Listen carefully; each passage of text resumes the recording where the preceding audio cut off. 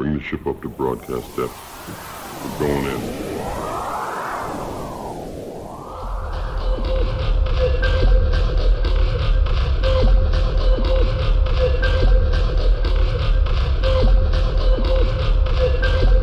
There's nothing I can say that will explain it for you. Come with me.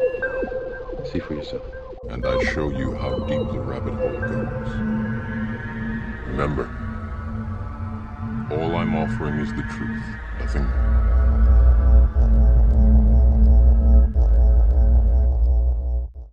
All right, ladies and gentlemen, it is that time again. It is Wild Hares time.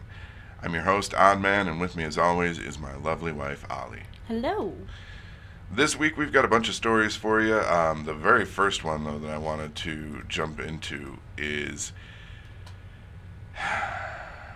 these dumb motherfuckers that think that they're going to raid Area 51. I'm in love with this story. You should see, like, the actual picture. Half of it says you should Naruto run towards the gate. It's just... I think motherfuckers just want to get in there and try and fuck an alien. I think it's more so that they're angry that they're not getting information. There's nothing there anymore. Oh, no, it's all been moved to the other one. What, Area 52? Like going into a giant empty warehouse. Yep. Stand there and look around like, huh, well, this was worth the bullets being fired at me.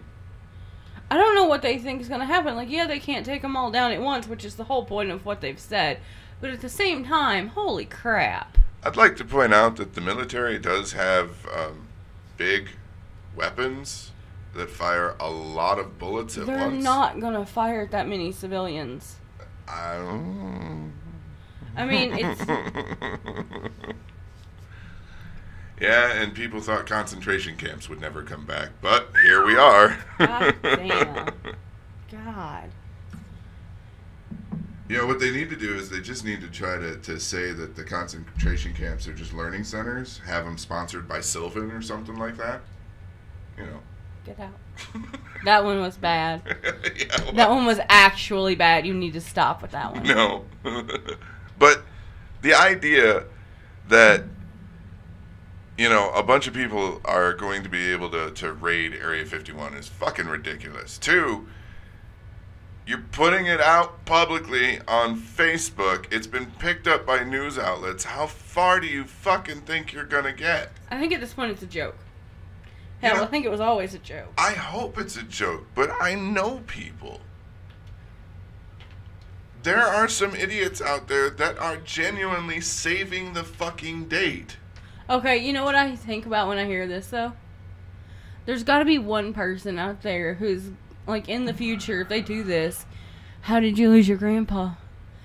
In the Area 51 war of 2019. 2019's a weird year. If they've all been weird. But can you imagine, like, getting... Let's see, what would you get? What do you mean, what would you get? A membership for life into the alien fan club because your grandfather died in the war.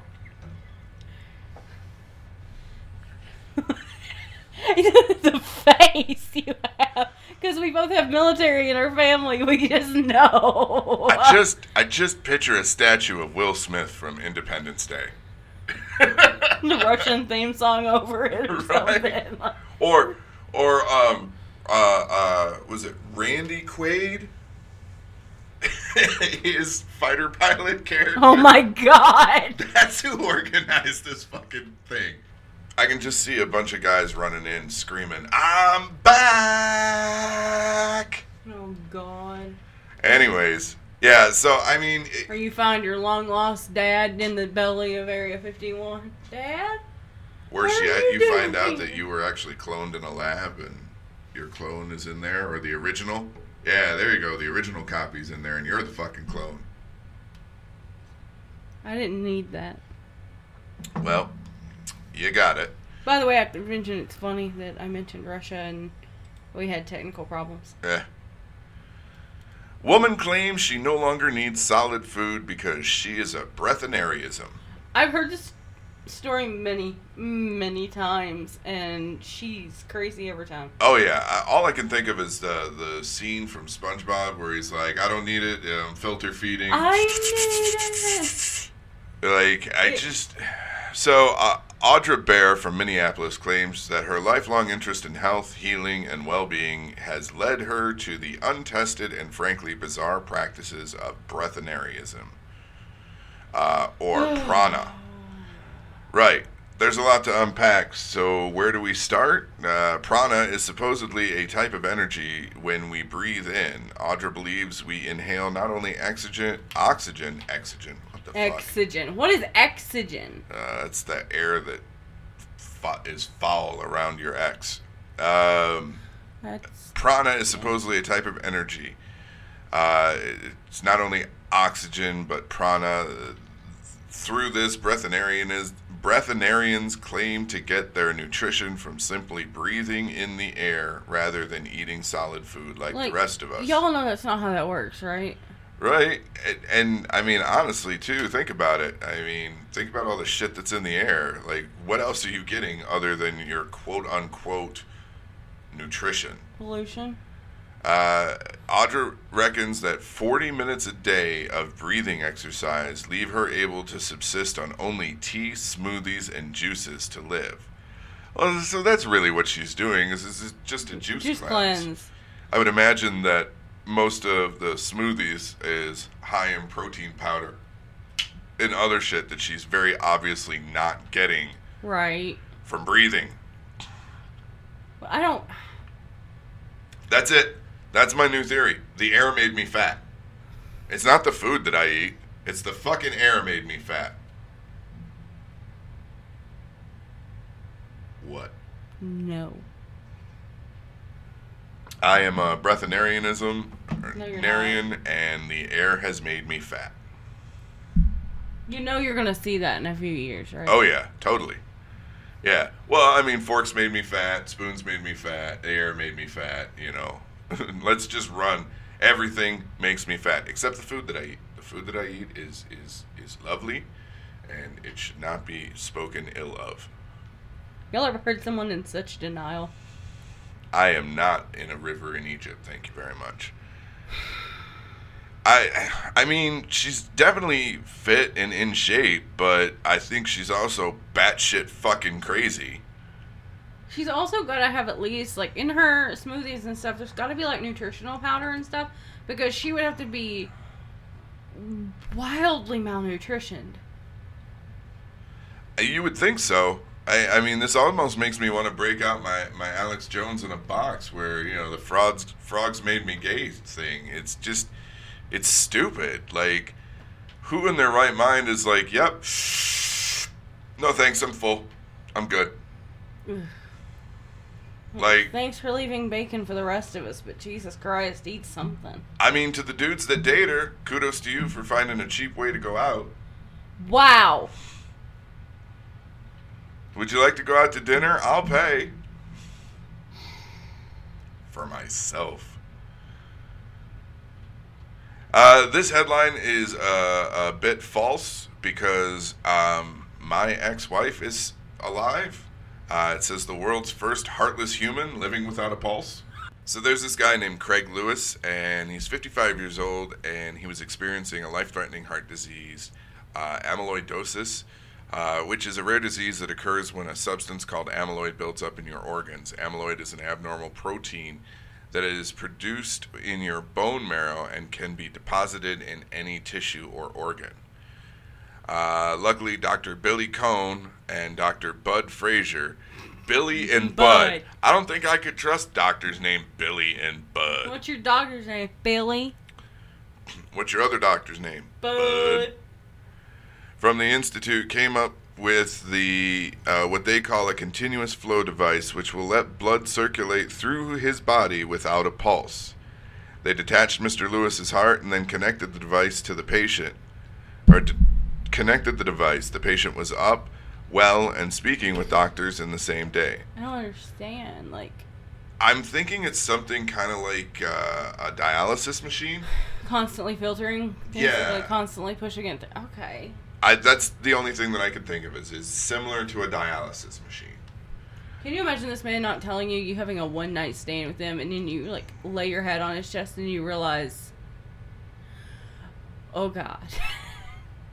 And, like, for a minute, you're like, well, it's a vampire. Yeah, well, make me immortal. I don't know, this is kind of cool, though. Like, I know normally we make fun of stuff, but this is actually really cool. Like, I'm down with some of the medical advances that get made. Oh, absolutely. We always like reading those, though. Like, it's crazy, though, to think that we can let a man live without a pulse, but we can't fucking cure cancer.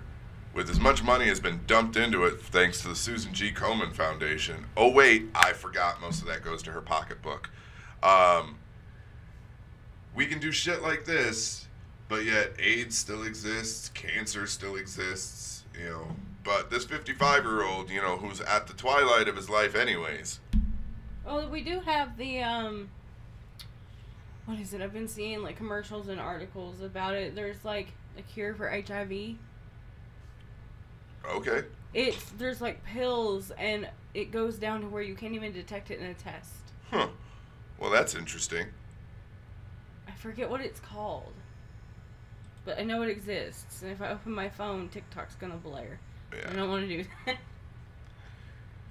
Moving on to another story. Man found with 21 severed vaginas in his freezer appears in court.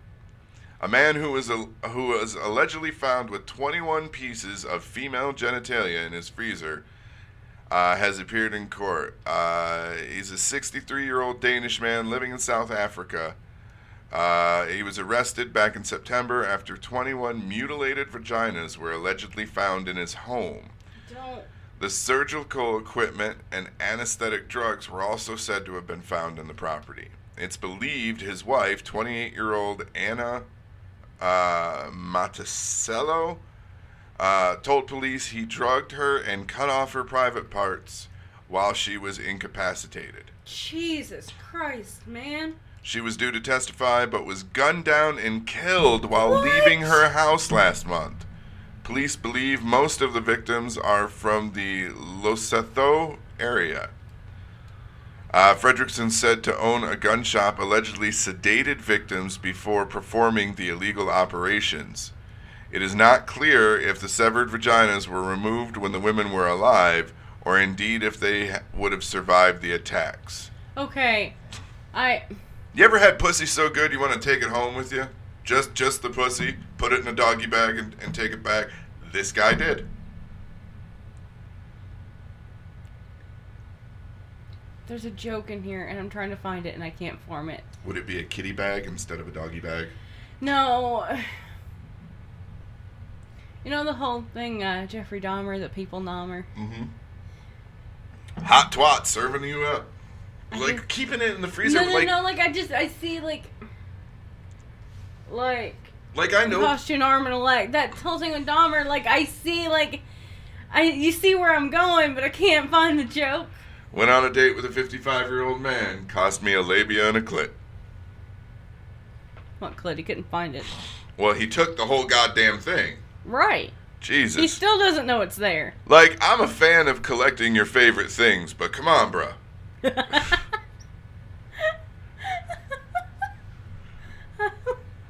the fuck? For true crime nerds like us, there's something to be said for just subtlety. It went out the window. He didn't keep the whole body. He was like, everything is worthless except the pussy. Do you think that whole freezer smelled like catch of the day? Oh God! Can you imagine if it come unplugged once? Oh my God, no. Speaking of bad smells, passenger farted so bad during a flight that it caused an emergency landing. I remember this. Yeah, so on a flight to the Netherlands from Dubai, a man farted so bad that they had to divert the plane. Did you see, this was on Twitter? He tweeted about it. Uh-huh. And that's how they caught the story, and the airline realized what was happening, but It was on Twitter, and he was mortified, but at the same time, he was laughing so hard about it. Like, I remember back when I was having gallbladder issues, and let me preface this first. Like, I know farts smell bad, but nobody would honestly think that a fart could smell so bad that it would clear an entire plane and cause them to have to make an emergency landing. Well, But that sounds like a bad joke. back when I was having gallbladder issues before I had it removed, my farts could almost literally peel paint. Like, you know, I would get gas so bad, and like I wouldn't have a choice. I'd have to let it out, and it smelled horrible. Still to this day, every so often when I don't eat the right stuff, or you know, the gallbladder not being there anymore presents its own issues. When that starts flaring up, I get wicked gas, and I will run people out of a room. But oh man, on an airplane, and you gotta imagine too, like how bad it is, because airplanes use the recirculated air, so it's not even like, you know, they could vent it. It's just fart. It's fart leftovers. You just keep reheating it and sending it back out. It's like when your kid won't eat something for dinner, and you're like, all right, well, you're gonna have it for breakfast tomorrow, and just keep sending that fart right back into the populace. Ooh. Yeah. Ooh. Yuck. Like, I hope no charges or anything were pressed against him, because, man. What? Biological warfare? I mean, like, if you spit on someone, it's considered a felony assault. So, I mean, how far-fetched is it to think that a fart could land you some charges? I mean... And could you imagine having to go to court for that? Yeah, I can imagine the judge right now laughing everyone out of the building. And then the dude lets one slip while in court, and then everyone has to be cleared. Evacuate. That reminds me. Oh, so... oh, no. At work, I made a patient laugh so hard he farted. How? It's not funny. And then there was another patient sitting there, and for the next 20 minutes, we sat there and laughed about the fact that he laughed so hard that he farted.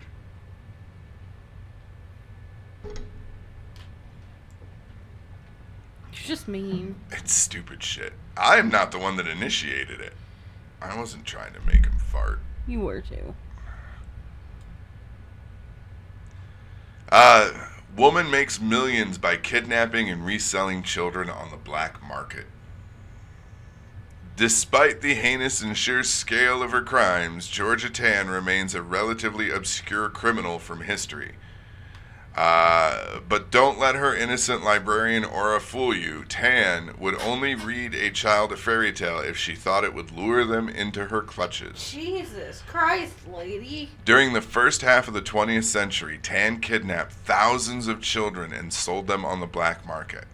Starting in 1924, Tan began a kidnapping spree that would span more than 2 decades. Tan gained fortune through an unlikely source, the Great Depression, which left many families destitute and easy prey for deprived opportunists like Tan. She kept this scheme going up through the end of World War II, aided by all sorts of mind-boggling strokes of fate. There's a video on this website here, but the idea that a nurse was able to steal that many children... Okay, it doesn't surprise me, because there's literally a case that I've been looking into. There was a nurse in the 50s who would steal babies and put them in the private adoption sector in the 50s and 60s. Why? Because they would pay her. Oh, They well, that never makes sense. caught her.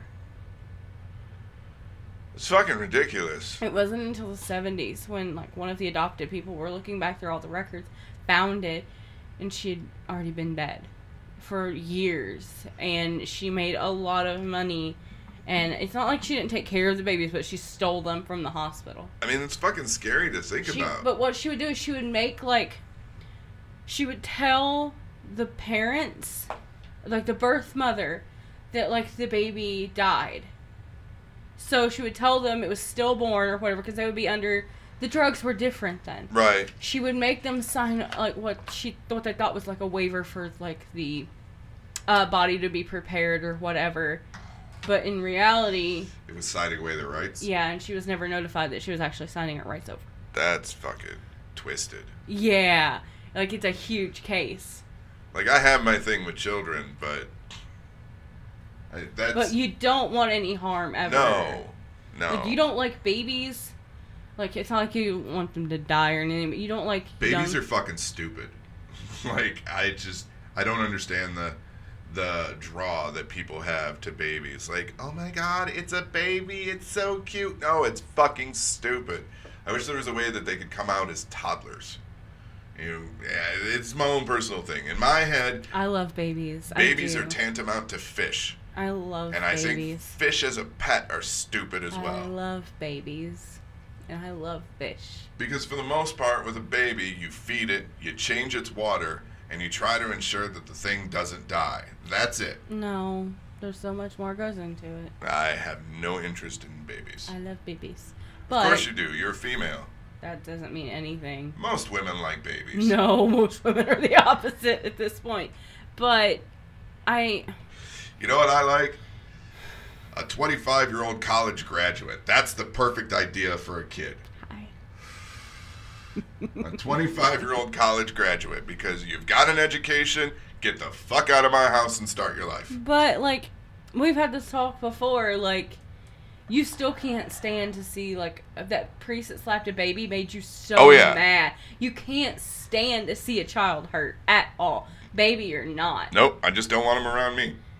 But one starts getting hit around you, and you... Like, fucking tigers and lions are cool, but I don't want one around me. I do. I've looked into being one of the lion rescues. You would. Well, you get the cubs, and you raise them. You're adorable while you're chewing my leg off. Oh, look, he's hungry. Actually, don't. Like, if you've ever, like... So cute. If you've ever looked into it, you realize that if they're raised, they're actually not even that violent. I mean, they're giant fucking house kitty cats. They are. Essentially. You've seen them. They just kind of lay over to the side and want to chew the furniture. Like, honestly, I believe my house cat is more vicious because he's an asshole. He is. We have an asshole cat. He's an ass cat. Man returns to site of 1973 UFO abduction as it gets a historical marker. What the fuck? October 11th, 1973 is when Charles Hickson and Calvin Parker arrived at the Sheriff's Department in Pascagoula, Mississippi. Pascagoula! Are you fucking... They were frantic. They told authorities that they had been abducted by aliens. Each had a puncture wound in one arm. That would be heroin. Police tried to catch them in a lie, but it didn't work. Both men later passed polygraph tests. I mean, they very much could have been. Who the fuck? Polygraph tests have been shown to be less than accurate. You can fool them. Because it measures your reaction. Yeah. So, like, this is why in criminal cases you can't trust a polygraph. Because, say a wife is murdered, they automatically suspect the spouse. Right. But if you put on a polygraph, he's going to have a reaction because his wife was just fucking killed. Well, and two, with the control questions. So there have been ways that people have said that you can fool them. You can put a thumbtack in your shoe and press down on it. You can tighten your asshole. Yeah. During the control questions, the ones that you know are true. And then when they ask you questions and you want to lie, your reaction would be different. So you would show very, very calm during the questions that you're lying about, whereas if you press down on the thumbtack on the questions that you're telling the truth about, it would read as you're under stress. Okay, here's the thing. How about we just do away with the polygraph test? Like, I get in some cases, like, they're trying to get a reaction out of them when they mention the polygraph test. Like, when you have a suspect and you say, are you willing to take a polygraph? And they say, yeah. Hell yeah, I'm willing to take a polygraph. 9 times out of 10, those people aren't guilty. But there are some that do take polygraphs and pass, and we find out they're the ones that committed the crimes. Well, if you remember, so like aliens are my thing, and UFO abductions are kind of my thing. Like when I was a kid, one of my favorite movies to watch over and over and over again was Fire in the Sky, and that's the story of Travis Walton and all the stuff that went on with his supposed alien abduction. I believe him. We gotta talk about Mr. Alien documentary, dude. The one that makes the paintings that we mentioned way before. Yeah. We watched the documentary. What it ends up coming down to is they gave all of the guys a polygraph test, and they all had passed except for one, and the one that didn't pass was the one that had a criminal background. And didn't trust cops. So he was under stress the minute he walked into the building. Oh yeah, you don't trust that reaction. So, but I mean, they all passed the polygraph. So, I mean, if you're using polygraph as the measuring stick of whether or not someone's telling the truth, then that means Travis Walton was abducted, and the rest of the guys saw him be abducted. Look, some of the cases of abduction, I believe. Like, I don't want to sound entirely crazy, but there's too much to some of these stories that are different than the rest. Like, some people are like, oh yeah, I was taken up and I was probed and all this. Like, I mean, it's possible, but there are too many, like, coincidences in that. Right. You gotta find the ones that have that little bit of weirdness. So, like, you're like, wait, what? And then they're kind of, like, a little more believable, but... Well, in 73, Hickson was Parker's foreman at a shipyard. The two had gone fishing after work, an abandoned boat launch, and were still there when the sun went down. He said that, I was just getting ready to get some more bait, Hickson told the Washington Post in 75, when I heard a kind of zipping sound. I looked up and saw a blue flashing light. He was at Kmart. Calvin turned around, too. We saw a 30-foot-long object with a dome on top. As it hovered just above the ground, 3 small creatures emerged, also hovering. The men were suddenly paralyzed. The creatures grabbed them with pincer-type claws and pulled them toward the object, he said. This sounds like an acid trip. I floated inside, Parker told the Biloxi Sun-Herald in 2018. Hickson said they were subjected to physical examinations by something that looked like a big eye, a constant mechanical sound buzzing the whole time. And then they were dropped off right back in the dark delta where they started. Hickson found Parker standing up, arms raised to the sky, and screaming. And then they ran for help. At first, sheriff's investigators thought the men had just been drunk or lying. After interviewing the men, they left the room with a recorder secretly taping, hoping to catch the pair dropping the act once they left.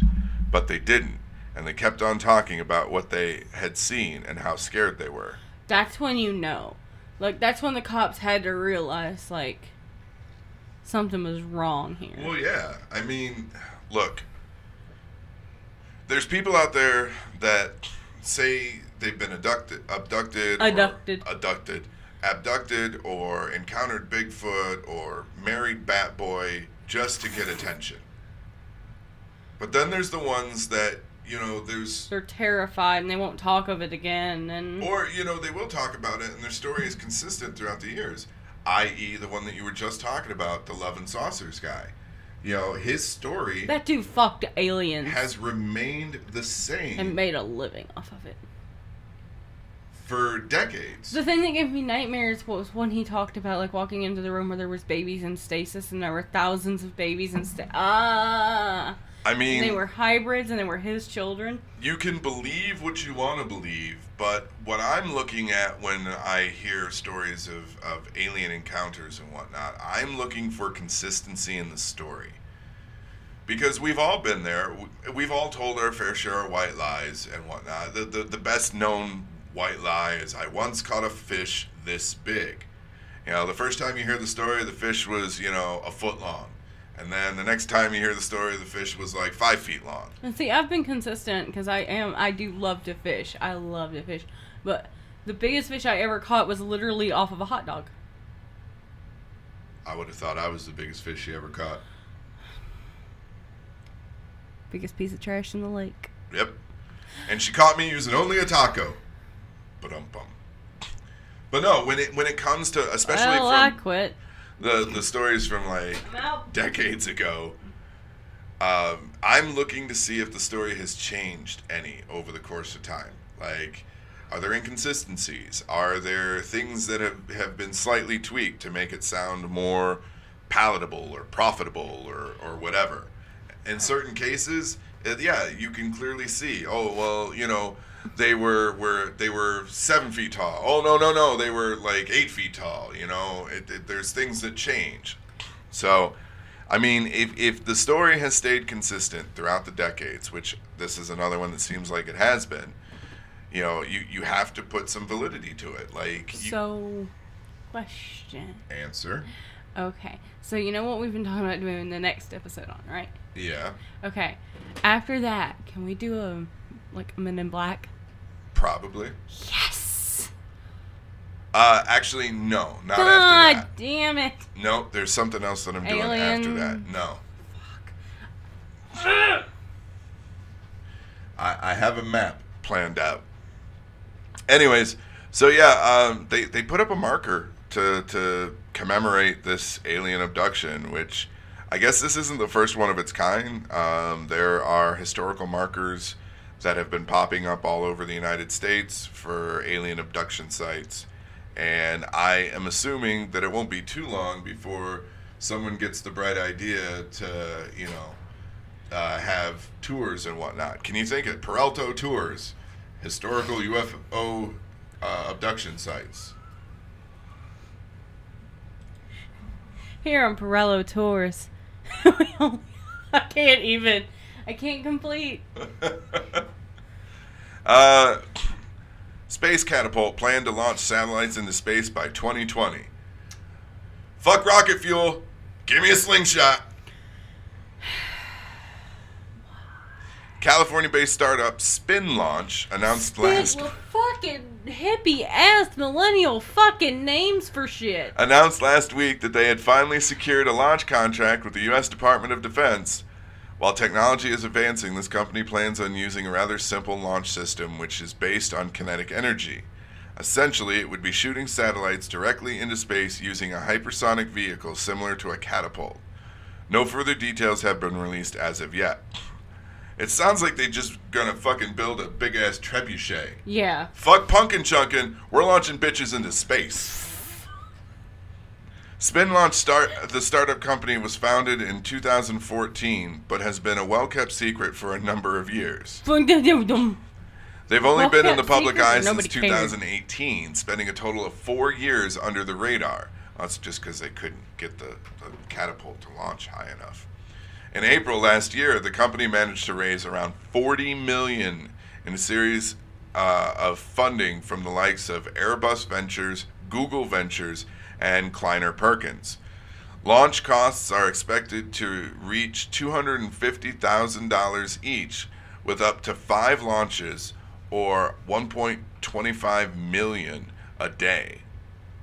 There hasn't been any information in regards to the weight limit per launch, if there is one. The company's website details how they're attempting to build the world's lowest cost space launch system, which would still allow them to take small satellites into low Earth orbit. They believe that using the kinetic energy system, they would be able to send satellites into orbit without using expensive rockets. I still see just a fucking trebuchet just throwing shit into space. Yep. It's like the boys from the Goonies got together and created a fucking launch system. You know, what was it? The one nerd, the Asian kid. No, I don't watch that. Data, yeah. It was Data. He came up with this. And I bet he thought of it while watching Chunk do the truffle shuffle. Like, look at all that energy that's just being expelled. We could use that somehow. And that's what we got. It isn't a catapult. It isn't a trebuchet. It's fucking Chunk doing the truffle shuffle, getting shit into space. So if I went to church, this next story would totally be me. 74-year-old man got his entire church high on weed cookies. Bravo, sir. Last year, 6 congregational members at the St. John Apostles Catholic Church in Bloomington indulged in the special cookies. Apparently, cases ranged from 12 to 70, where many said the cookies tasted unusually salty. A 74-year-old parishioner, identified only as Mr. Jones, is now accused of lacing cookies with THC. Mr. Jones initially admitted to making the cookies, but denied adding illegal substances to them.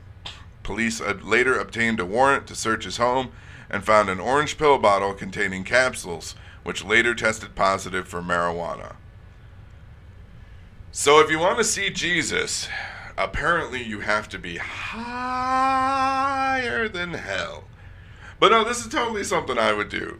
You know, fuck it, I'm 74 years old. What's the worst you're going to do to me? Throw me in jail? Shit, I probably only got 3 years left in life anyways. And it's worth it for the fucking story, in my opinion. But that's just me. I don't know what the rest of you will think about this, but I would totally pull this stunt. This is a feel-good story. This is kind of cute. A duck and a malamute go on walks together. So we've all seen videos on Facebook and whatnot of like interspecies bonds. You see dogs playing with deer, cats and birds actually getting along, things like that. Well, this unlikely pairing of a 12-year-old malamute named Max and a 4-year-old duck named Quackers is the latest tale to warm your heart. After losing his friend Sasha, a husky who lived with Max's owners, the Rileys, Max was alone. However, when the Rileys welcomed some newborn ducklings into their lives, Max met Quackers, who had also lost some friends. He was without friends, said Patrick Riley in an interview, and so Max would sit next to his pen all the time, and I think they just kind of bonded that way. After we let them out, they never left each other's side. So what are their favorite ways to pass the time together? Walking side by side through their tiny 25-person town in Stout, Minnesota, and sitting alongside the highway in their favorite patch of grass. They eat together, they drink together, they go for walks down the road together. Everything is together, explains Kristen Riley. Residents now know to look out for the duo, and some have said they hope to catch a glimpse of the unlikely pair while they're out and about. And it's always sure to brighten someone's day. It's kind of cute, though, you know. It's you think that, you know, animals wouldn't get along with one another because, especially in this case, like you're talking predator and prey. You know, granted, I'm sure a malamute isn't like actively looking to eat a duck, but let's be honest, in the food chain, the malamute is on top and the duck is on the bottom. So the fact that these two get along is kind of intriguing and cute. There was an instance of that here in my own house. So we were lizard sitting.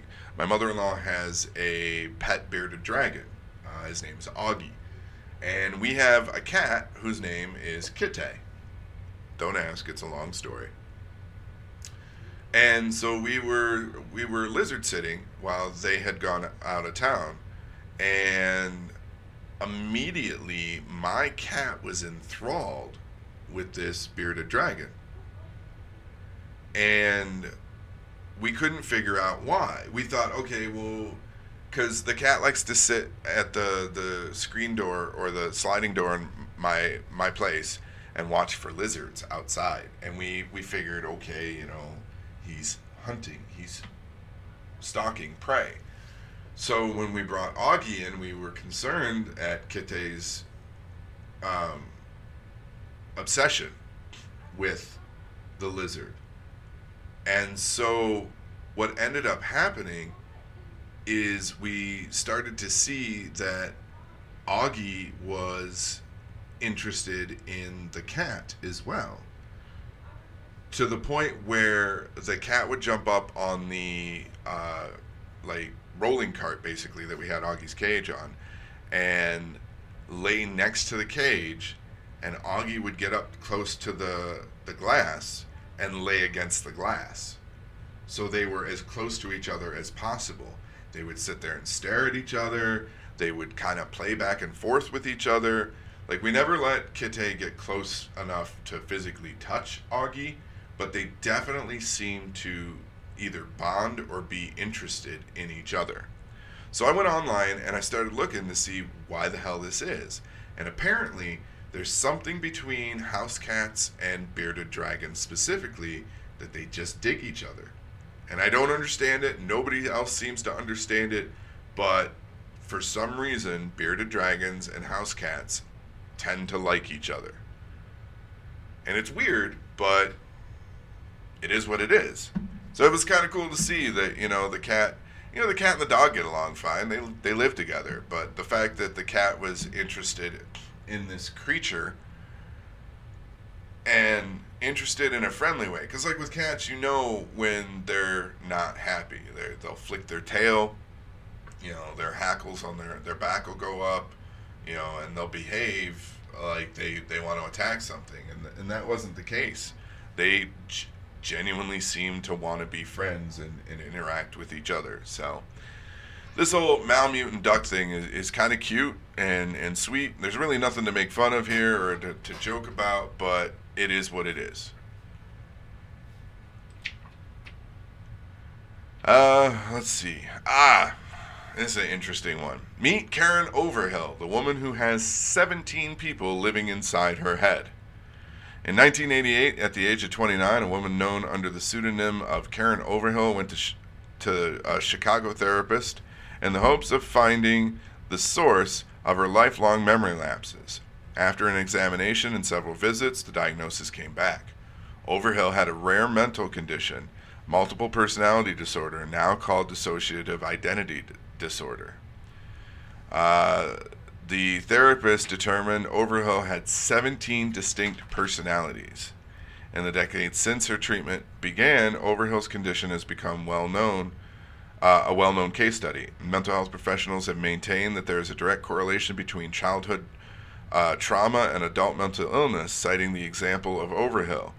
The doctor concluded Overhill developed her 16 alternate personalities to cope with childhood trauma, specifically the sexual assault and torture that she told the therapist that she had endured in the 60s when male family members allegedly led a cult.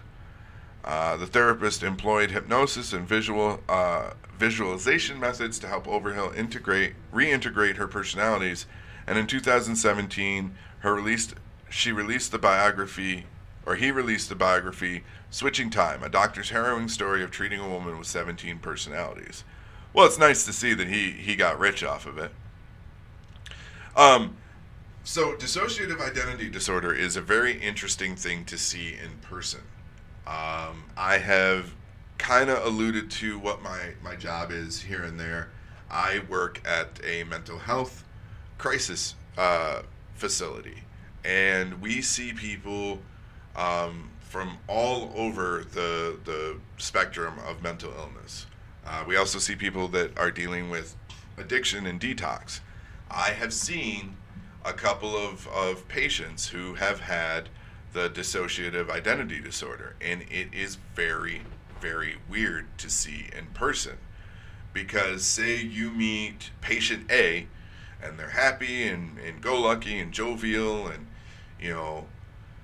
they joke around with you, they talk with you, they interact like a regular average person. And then say 20 minutes later, you see same patient, but now you can very clearly see that you're no longer dealing with patient A. You're now dealing with patient like A1. And patient A1 is very dark, very angry, very disillusioned. Like their eyes change too. Like, I don't mean their eyes change color, but you can see someone's personality for the most part through their eyes. They do say the eyes are the gateway to the soul, which is cliche if you want to say it that way, but it's true. Like, you can see a person's true intention, in my opinion, by looking into their eyes. And where patient A had light and love and happiness in their eyes. Patient A1 doesn't. It's like it's not quite shark eyes, but everything just changes. And you talk to them, and you talk about the same things that you were talking about 20 minutes ago, and they have no idea what the hell you're talking about, and they have no interest in what you're talking about. You know, say you were talking about movies, and you were talking about patient A's favorite movie. Patient A1 hates that fucking movie. Hates the movie, wish it was never existed, and they have a completely different taste in movies. And so on and so forth. And everything changes when you're dealing with different personalities. It very much feels like, you know, you're dealing with a quantum leap type situation where you have this vessel, and normally the vessel is okay, but every so often somebody jumps in and starts fucking with shit. So it's really weird to see, and kind of a cool thing to study. So if you're ever bored and you have time in your hands, I highly recommend looking up cases and information on dissociative identity disorder, because it is fascinating. And no, I haven't killed my wife. She's here. She just had to step away for a minute. Did you ever watch that show, Trading Spouses? Do you remember the God Warrior lady? Yeah. Apparently she's an LGBTQ ally now. Yeah. So, before memes and viral videos were a daily occurrence in our lives, there was the God Warrior. Marguerite Perrin first entered the public conscience when she appeared on Trading Spouses. That's basically wife swap to UK people. A show where two families of different backgrounds or beliefs swap wives or husbands for a week. She famously had one of the biggest meltdowns in reality TV history during the episode, accusing the other family of being dark-sided and proclaiming herself to be a God warrior, an iconic speech which people still quote to this day. We haven't heard much about Marguerite since her episode aired, but over a decade later, she's been popping up across social media timelines, waving rainbow flags and posing for photos with people celebrating Pride. Of all the people to emerge as an LGBTQ ally this year, no one would have ever suspected Marguerite. And yeah, there's tons of pictures here. When people question her ally credentials, it was followed up with, for everyone asking, she was extremely nice and told us never stop being true to ourselves and never stop screaming. So, I mean, people have change of hearts. So they did bring her back a second time. They swapped her again. And she was still a little Jesus and Friends heavy. But she understood after she saw how she had behaved that she went over the line. So this isn't all the way out of the realm of, believability. But it is interesting to see someone who was like, gays are bad, God is great, I rebuke thee in the name of the Lord, I am a God warrior, blah, blah, blah, blah, blah, turning into someone who is interested in the rights and protection of the LGBTQ community. So I guess it goes to show leopards can change their spots. This one I saw the other day, right before Stranger Things 3 dropped, and it was the first thing that I thought of. Scientists are hunting for a mirror universe and attempting to open portals into it. Stop! Right now. Stop it. Do you want the Upside Down? Because that's how you get the Upside Down and the Demogorgon. No. Let's just not do this. We were talking about this in the Mandela Effect series, where CERN is messing with shit that they shouldn't be messing with, and it seems like they're not the only ones. It appears that people at the Oak Ridge National Laboratory in Tennessee, fucking rednecks, is on the hunt. They are on the hunt. That's one of the best facilities. I know. On the hunt for a mirror universe and plans on opening portals to it. Why? Why would you want to do this? You have no idea what's on the other side of that fucking portal. It's better than Marlene and her sister, Darlene. I'm immediately thinking of the bit that Henry and they do on the last podcast where I'm Nanny. Anything to get away from that bit. So yeah, they're attempting to open portals to a parallel universe. Let's see. By the way, do you know how many times I went back to that episode just for the reason of hearing him? I'm Nanny! Yeah. I'm Nanny! So, Leah Broussard is attempting to open portals to a parallel universe, which she calls oscillation, which would eventually lead her to mirror matter. To conduct these experiments during the upcoming summer, Broussard will send a beam of subatomic particles down a 50-foot tunnel past a powerful magnet into an impenetrable wall. So what's the point of that? Well, if the setup is just right, some of those particles will transform into mirror image versions of themselves, allowing them to tunnel right through the wall. If it works, this would be the first proof of a mirror universe. The whole experiment will only take around a day, but analyzing the data may take many weeks afterwards. Either way, it won't be long before the results are published. And again, all I'm thinking is Stranger Things and the Upside Down. How do we know that if we do break into a parallel universe, a mirror universe, whatever you want to say, how do we know that they're going to be benevolent? We don't. How do we know that they aren't going to be worse than we are? We don't. Better yet, what if we are the bad universe? What if we are the bad reality and we go busting a hole in like we're the fucking Kool-Aid man? The AR-15 video. Yeah, and then someone else figures out, oh shit, these fuckers have figured out how to find us. Let's take them out. Like, we're messing with shit that we just don't understand.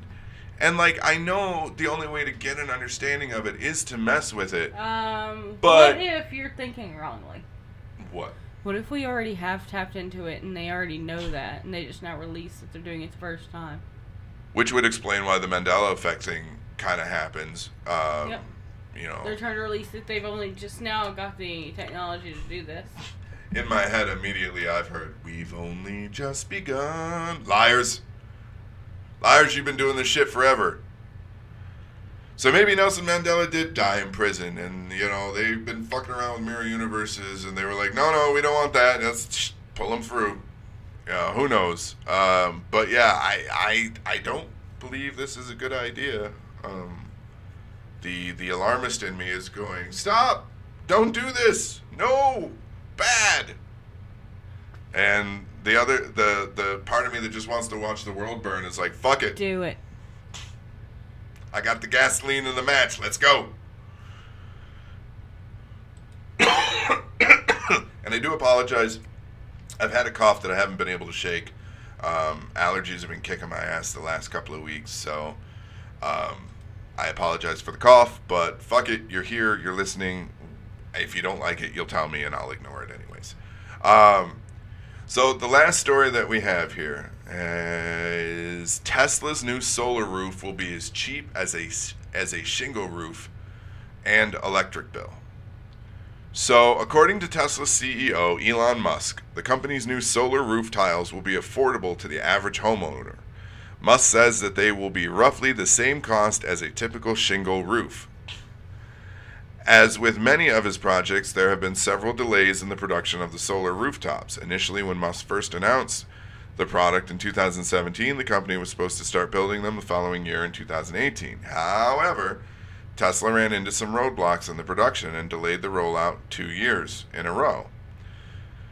Musk said that the reason for the delays was that he wanted to make sure he brought the best possible product to the market, which is code for shit went sideways and we weren't able to do it like we said we were. I mean, companies have issues. To me, that's not big of a deal. Well, and solar is still one of those things that's, tinfoil hat time. The government is trying to say that it's unattainable and that it's not sustainable and that our military base here basically only runs off of that. By the way. So the federal government is probably part of those roadblocks.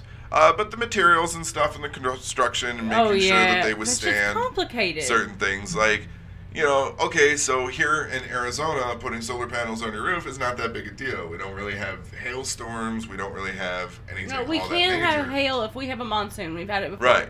But it's uncommon. For hail to accompany a monsoon, we might get one a year, but it's going to be like thumbtack size hail. Yeah. The worst thing that we have to worry about here is sandstorms, and even then you just make them scratch resistant and you should be okay. Yeah, it's not that big of a deal here. But then you move into the Midwest and other areas, they're going to have to be able to withstand cold. They're going to have to be able to withstand tornadoes. They're going to have to be able to withstand hail, any number of elements. So I can see where there would be problems trying to bring this to the market as quickly as they wanted. But, however, that response that Elon Musk gave is totally shit went sideways. And, and kudos to Elon Musk, too, for keeping the Tesla name alive. Because, for those of you that are science nerds, you guys already know Tesla was a genius. He was practically a magician. A real-life magician. I believe that's the point where we figured out the dimensional thing. It could be. Because Tesla, if you go back and look, all the shit he did with the government, like all the shit that's been like buried down, where they've hidden all of his stuff, that man.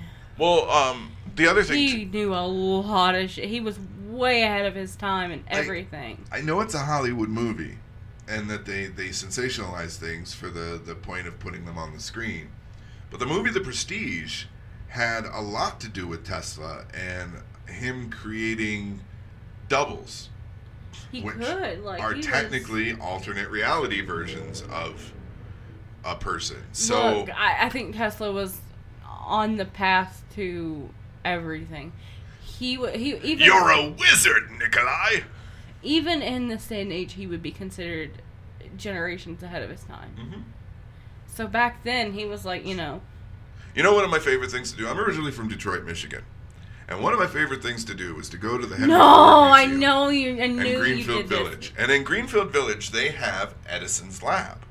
Like every piece of it, and it's reconstructed entirely with the real... It's a beautiful lab. It's a beautiful exhibit. The real bottles, the real table set up the exact way he had it, and it's awesome. It's awesome to go see. But one of my favorite things to do is to go on the tour through Edison's workshop and start asking questions about Tesla. My husband the asshole, ladies and gentlemen. And I love the tour guide's face when I start asking Tesla Some questions. of them think it's funny. The others want him to leave. Yeah. Most of the time, they wanted me to leave. Every so often, I'd catch one or two tour guides that are that have a good sense of humor about things. And so, real life troll, ladies and gentlemen. I like to go. He genuinely is. I like to go to the Edison Museum and ask questions about Tesla. Good God. But so keep an eye on this, because if there's a way that we can reduce our utility costs in any way, shape, or form, I'm all for it. Yeah. Fuck big energy. Because living where it's literally 2 days in a row now, it's been 107. Yeah. Okay.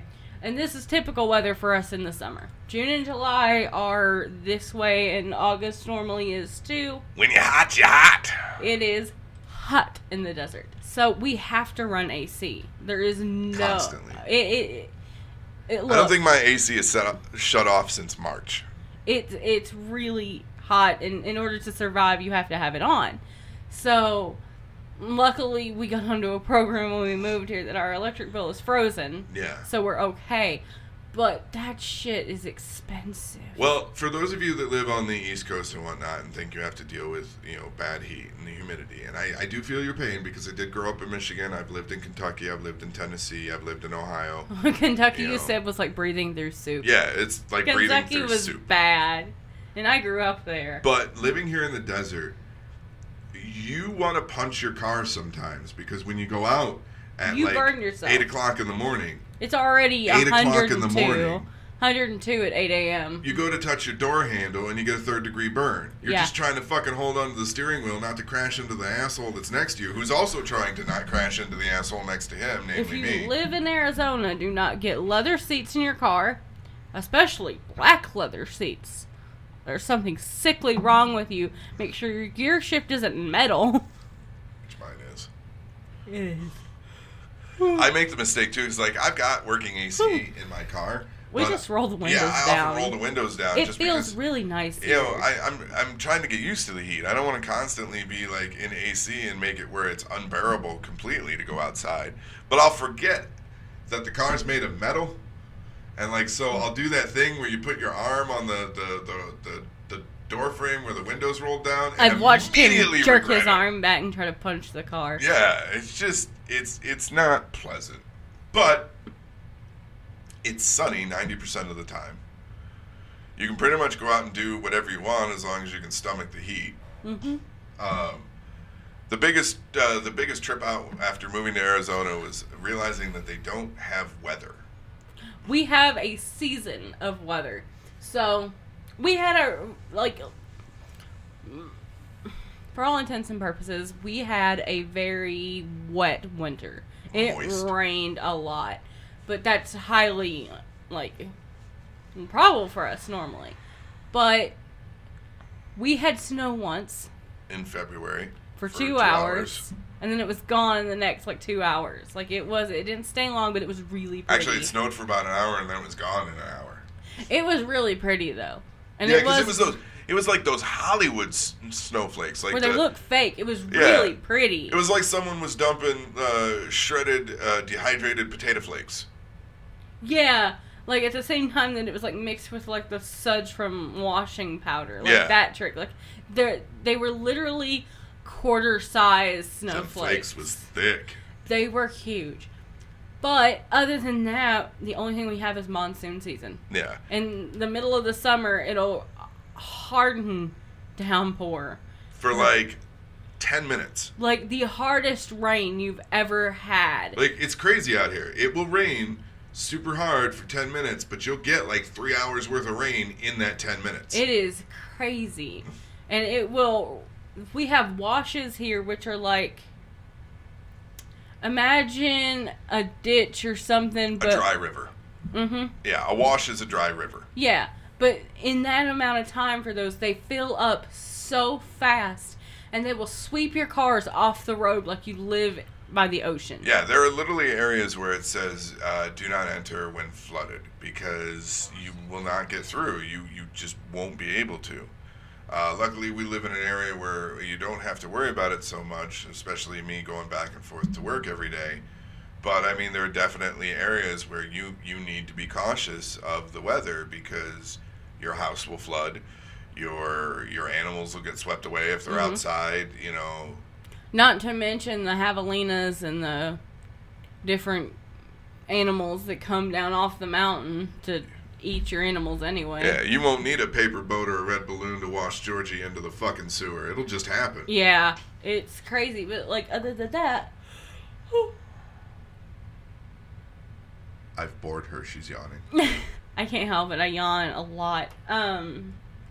But there's no weather pattern. Yeah, it's just 107 degrees. It's hot. What was it last year? It was 115? Yeah. Yeah. We didn't move. My mother asked me what it's like here in Arizona, and the only way that I could describe it is turn your oven on to about 400 degrees, open the fucking door, and stick your head close to it and try to breathe. That's what it's like being in the desert sometimes. Yeah, imagine being put in an empty tin can on the gas stove and just turn it on. Yeah.